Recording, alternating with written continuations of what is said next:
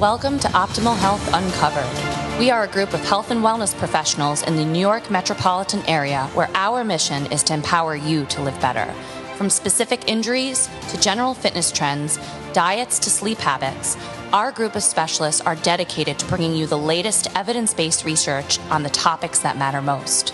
Welcome to this session of Optimal Health Uncovered.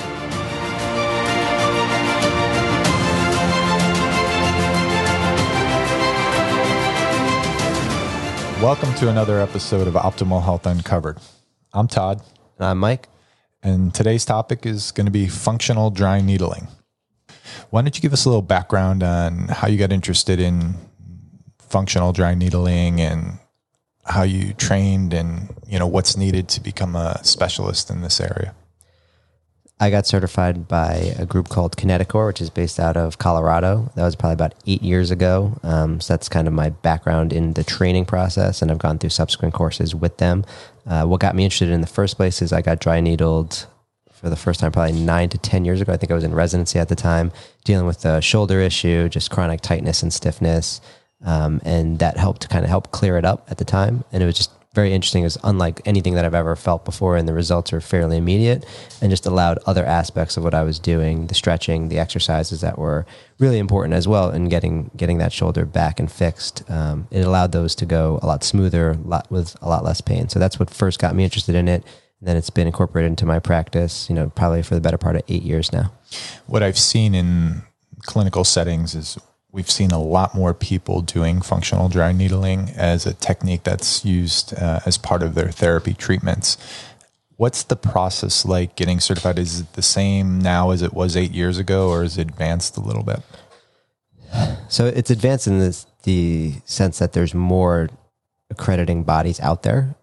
So it's kind of expanded quite a bit as an industry and as a business. So we'll talk a little bit about that. So when I got certified, there's probably 2 to 3 groups in the United States that were certifying people in dry needling. Now, it's been around since the 80s in this country, even longer than that, in Eastern Europe. And then obviously there's some derivations from acupuncture dating back centuries. So it's not anything that's new, but, in physical therapy practice, it certainly was a little bit more novel when I was kind of coming up.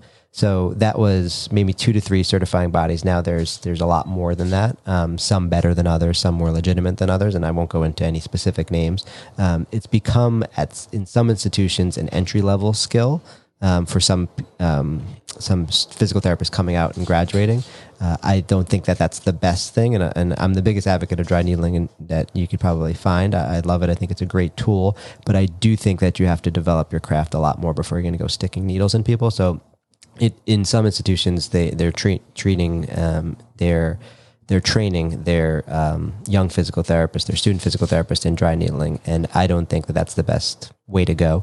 I think you have to develop a rapport with patients. You have to treat with other mechanisms first. I think it's kind of jumping the gun. So it's kind of expanded. I'd like to see it shrink a little bit in terms of where it is now.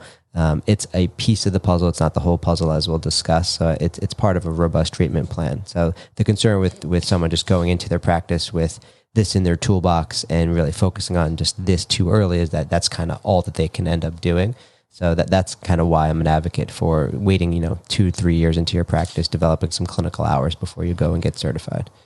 Functional dry needling, is it just for physical therapists, or are there other practitioners that are using the technique? Yeah, so dry needling can be done by a lot of medical professionals. It's done by physicians. It's done by chiropractors, physical therapists. I'm sure there's some other medical practitioners doing it as well, but those are your main individuals doing it. So you do need a medical background. Depending on the certifying agency, they may require one license or another. But and some acupuncturists have shifted and done some more dry needling, and some physical therapists have gone and got accredited and went to school for traditional acupuncture. So there's a lot of hybrids and crossing of professional lines there. But the delineating thing is, we'll talk about what dry needling is and how it is different from acupuncture. And you can't say that you're doing acupuncture or vice versa, just because the methodologies are completely different. Great, that's a good lead in. So let's dig into the question of what is dry needling. So the simple answer, it's the insertion of a fine monofilament needle into the soft tissues of the body. In physical therapy, and with the model that I'm trained in and most physical therapists are trained in, it's a trigger point model, which means that needle is going into the muscle, the myotendinous tissue. So it's inserted in there, and what happens is a response, which we'll talk about, which is pretty robust. The name dry needling comes from the fact that there's no medication used in the needle.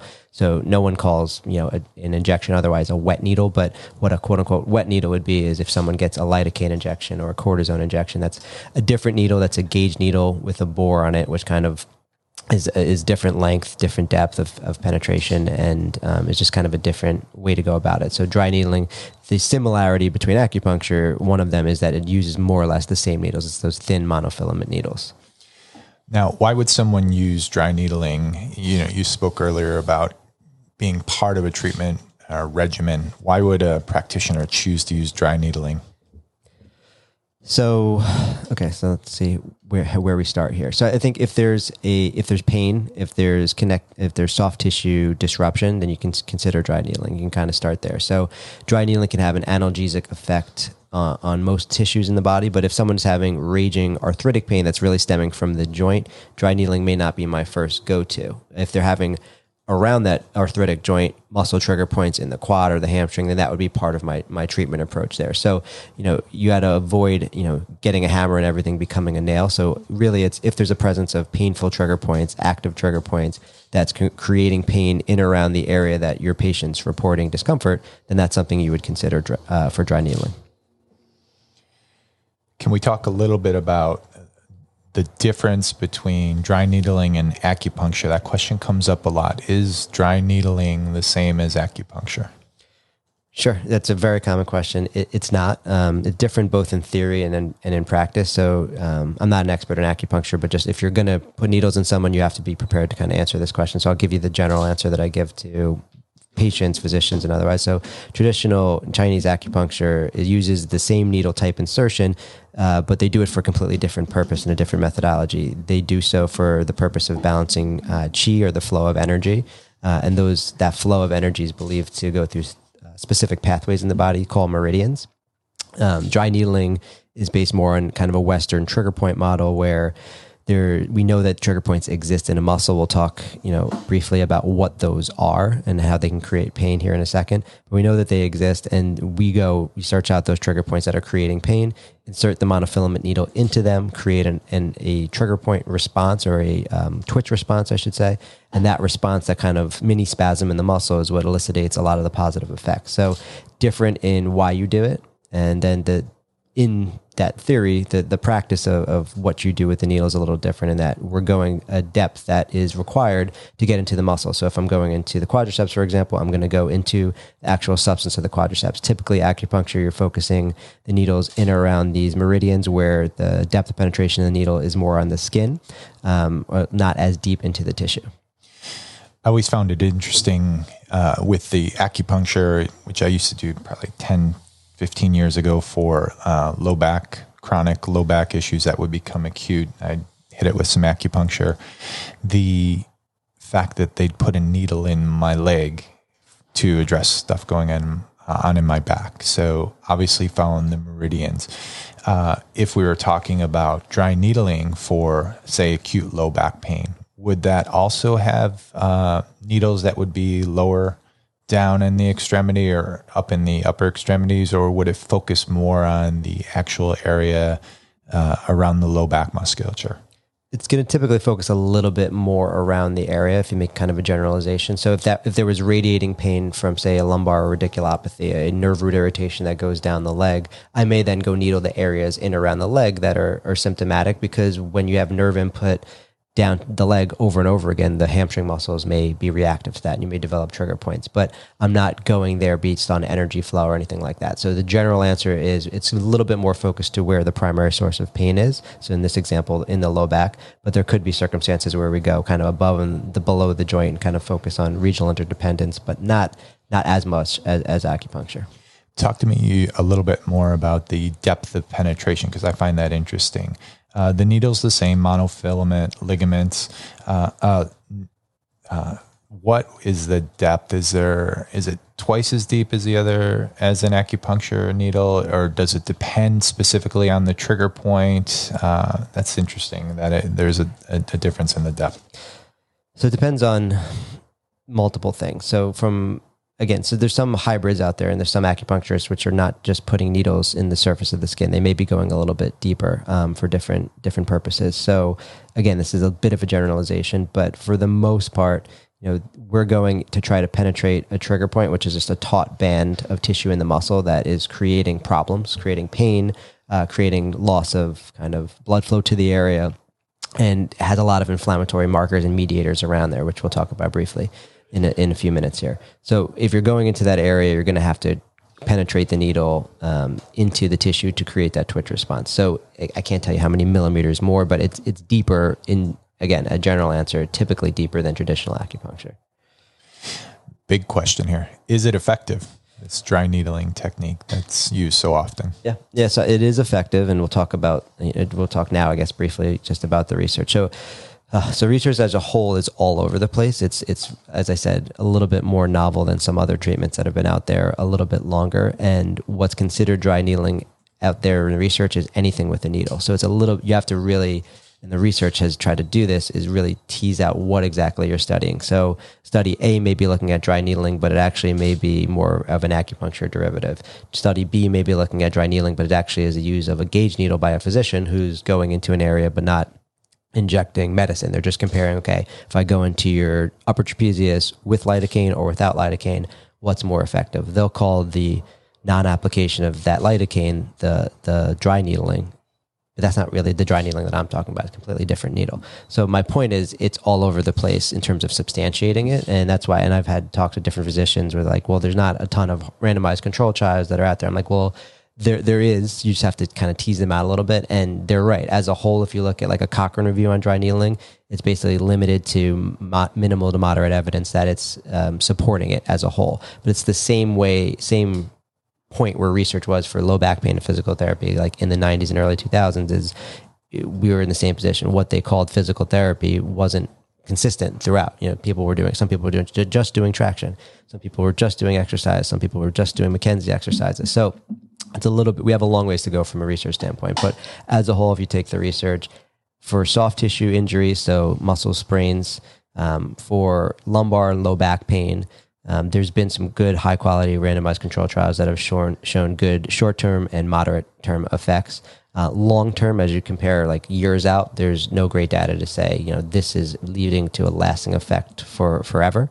And it's hard to parcel out, because as a therapist, I'm not just going to do dry needling with my patient and then just leave them. So some of the studies just look at, the application of dry needling plus a standard regimen, and some look at them just in isolation. So it's a long-winded answer, but obviously I'm biased. I think it is effective. I think the research is bearing out as a whole that it is effective in the short term at helping to remediate pain and is a piece of your clinical picture. But I think also the research, if you're critical, will also say it shouldn't be a standalone. It's not supported as a standalone, and it's not going to lead to long, meaningful outcomes in the long term if you're just doing needling. So I'd encourage both practitioners and then patients listening to this that it should be part of what you do, not all of what you do.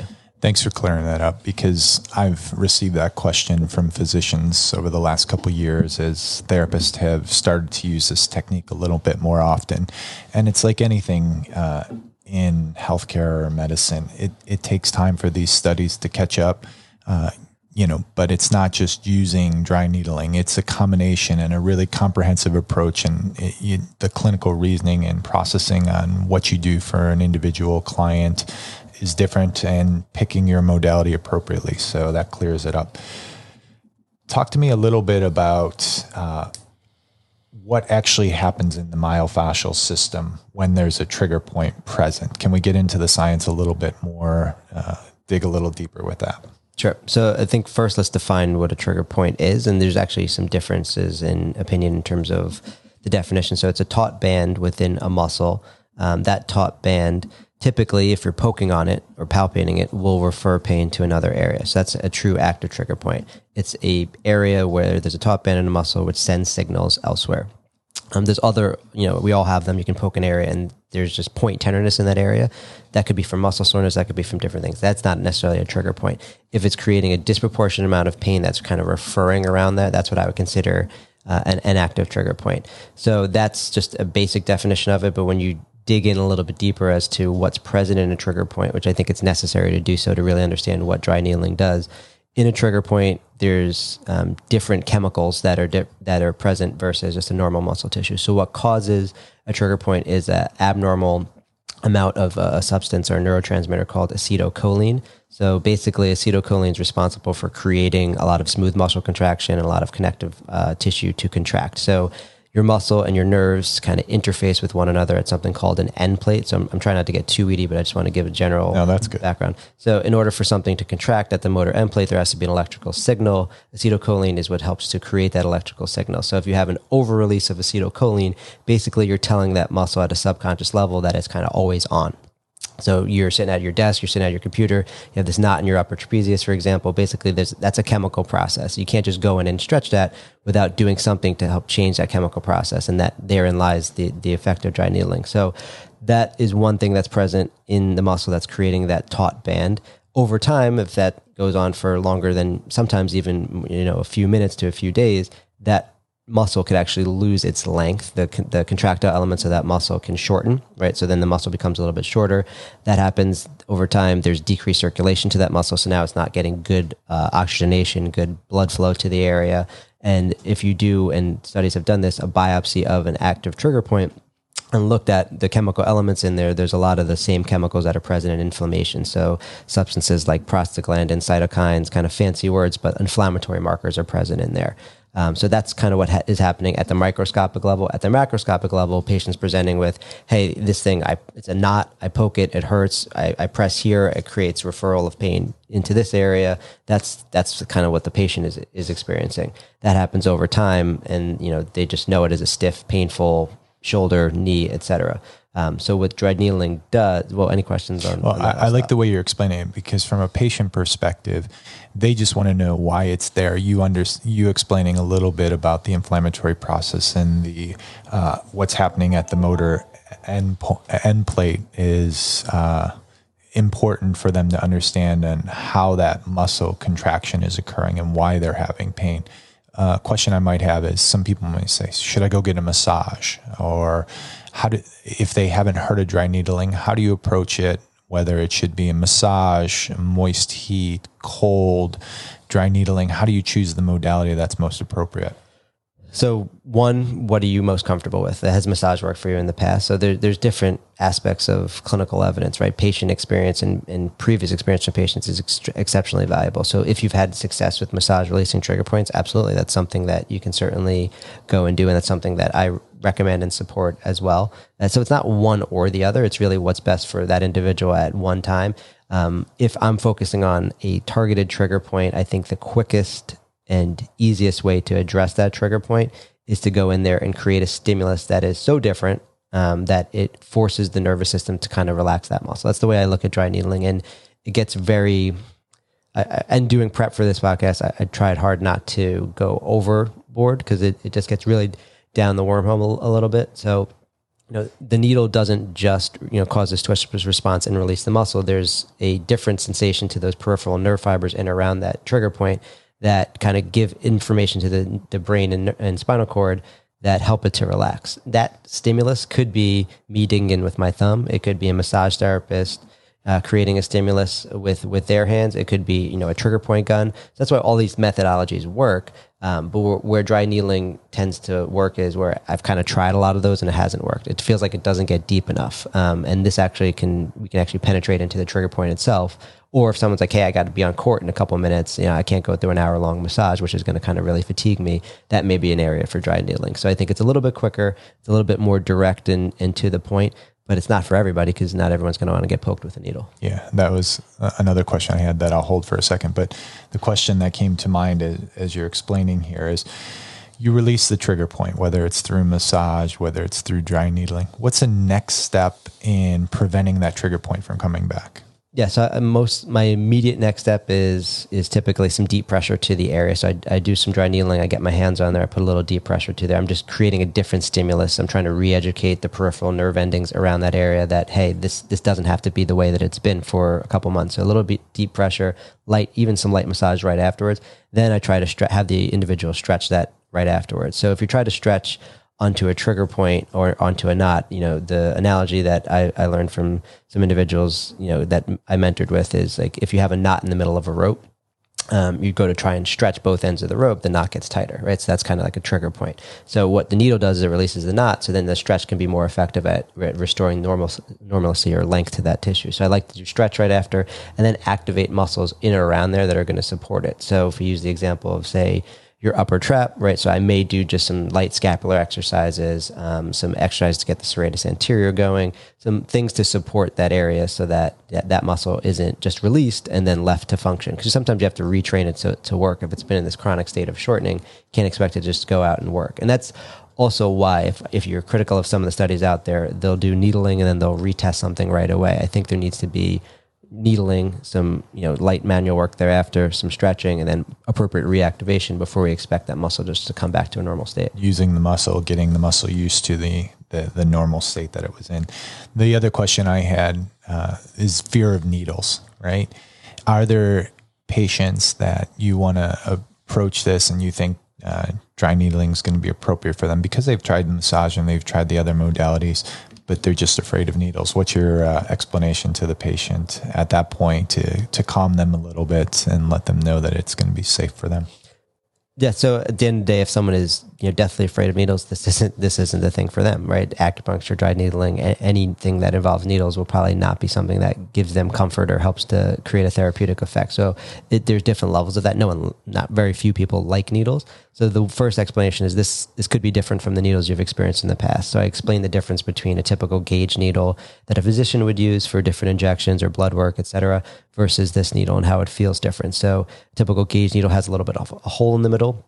That's why you bleed. It kind of bores out the skin. So therein lies why it's a little bit more painful. The monofilament needle, it more pushes tissue, to the side. It can definitely penetrate different areas and create some pain, but it definitely is much more tolerable. Anybody who's had dry needling or acupuncture will tell you that the insertion of the needle really doesn't hurt.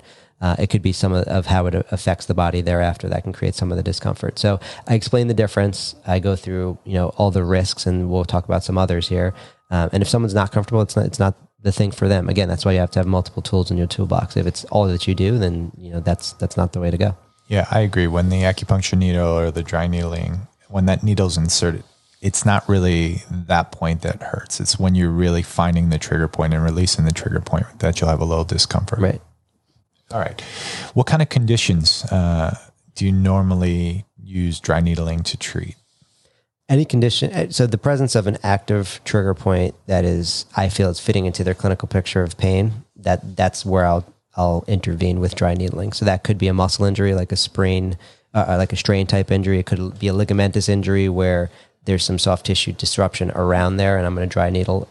Any myofascial pain syndrome, tendinopathy. So we haven't talked much about the tendon, but there is, and we've really only talked about just the trigger point model of dry needling, which is kind of what most of us here at Performance, or most of us in physical therapy, tend to do. But there is some great research for going into a tendon issue and kind of penetrating the needle repetitively in the tendon to create a local bleeding response. So that'll happen sometimes in physical therapy practice, but that'll also happen more with doctors going in and creating that effect versus, say, a PRP. And there'll be some studies comparing that. So tendon injuries as well, low back pain, temporal mandibular disorder, if it's related to the muscles, specifically like the masseter muscle, maybe one that you would go in a needle.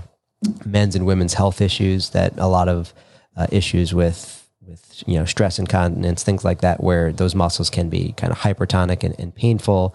There's definitely different areas, so it's hard to answer. But if there's a muscle that needs to be intervened and it's related to the clinical picture of pain, it could be anything from arthritis to a strain injury.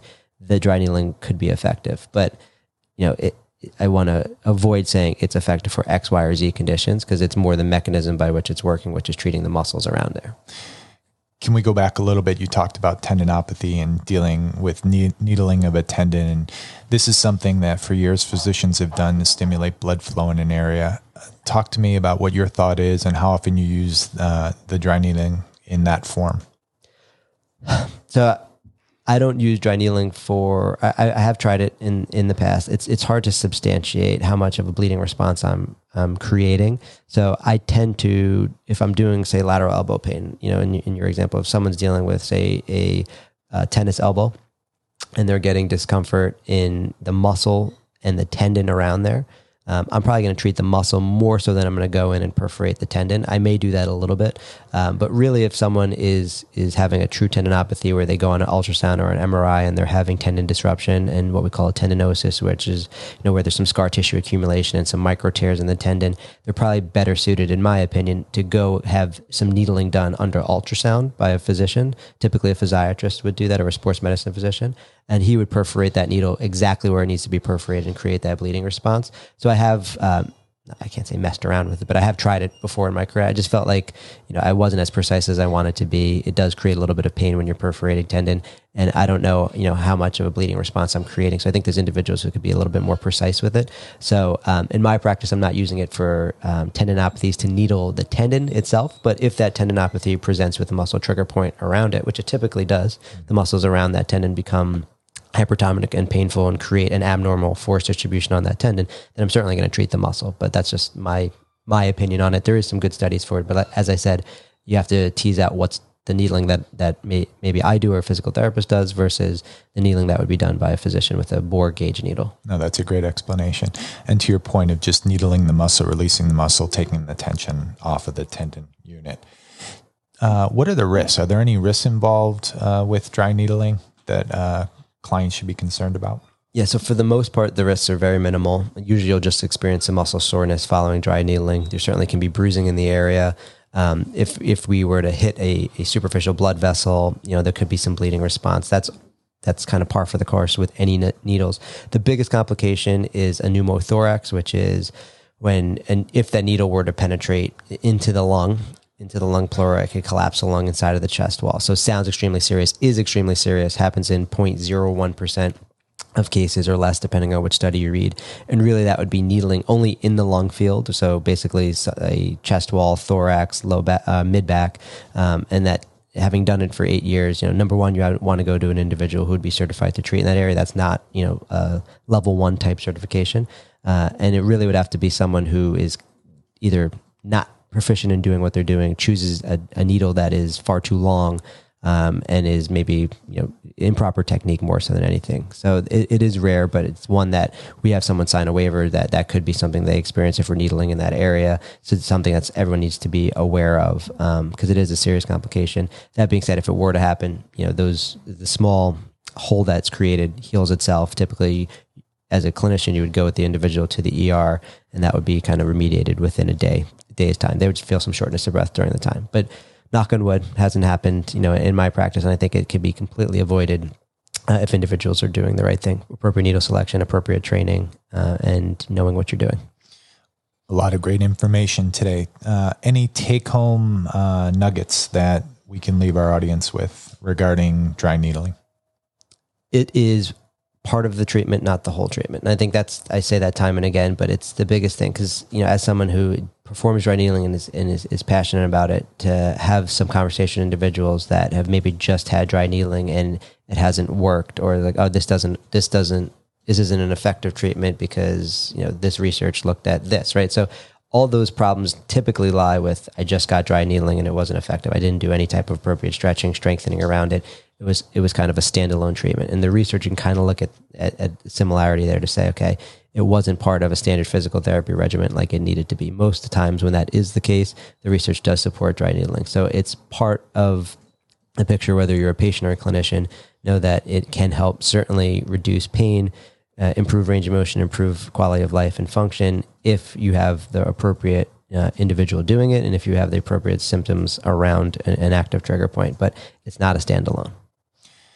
I think that's a great answer and a great take-home point of probably most things that we do, making them very evaluation-based and individualized. So it's not just someone saying, oh, can I try this modality? It's something where you're evaluating your individual client and seeing what's best, and it's usually not just one thing. Mike, this has been a great session today as far as information. You dug deep on a lot of interesting points about dry needling, comparison to acupuncture, the types of needles. I think it's definitely very informative, and thanks for sharing this information with us today. Of course. I hope it was helpful. Thank you to our listening audience for joining us again for another episode of Optimal Health Uncovered. Have a great day. Thanks for listening to this episode of Optimal Health Uncovered. If you have questions for us or want to hear about something specific in an upcoming episode, send an email to podcast@performance-pt.com and be sure to check us out on Facebook, Twitter, and Instagram for more tips on optimal health. Until next time, be well.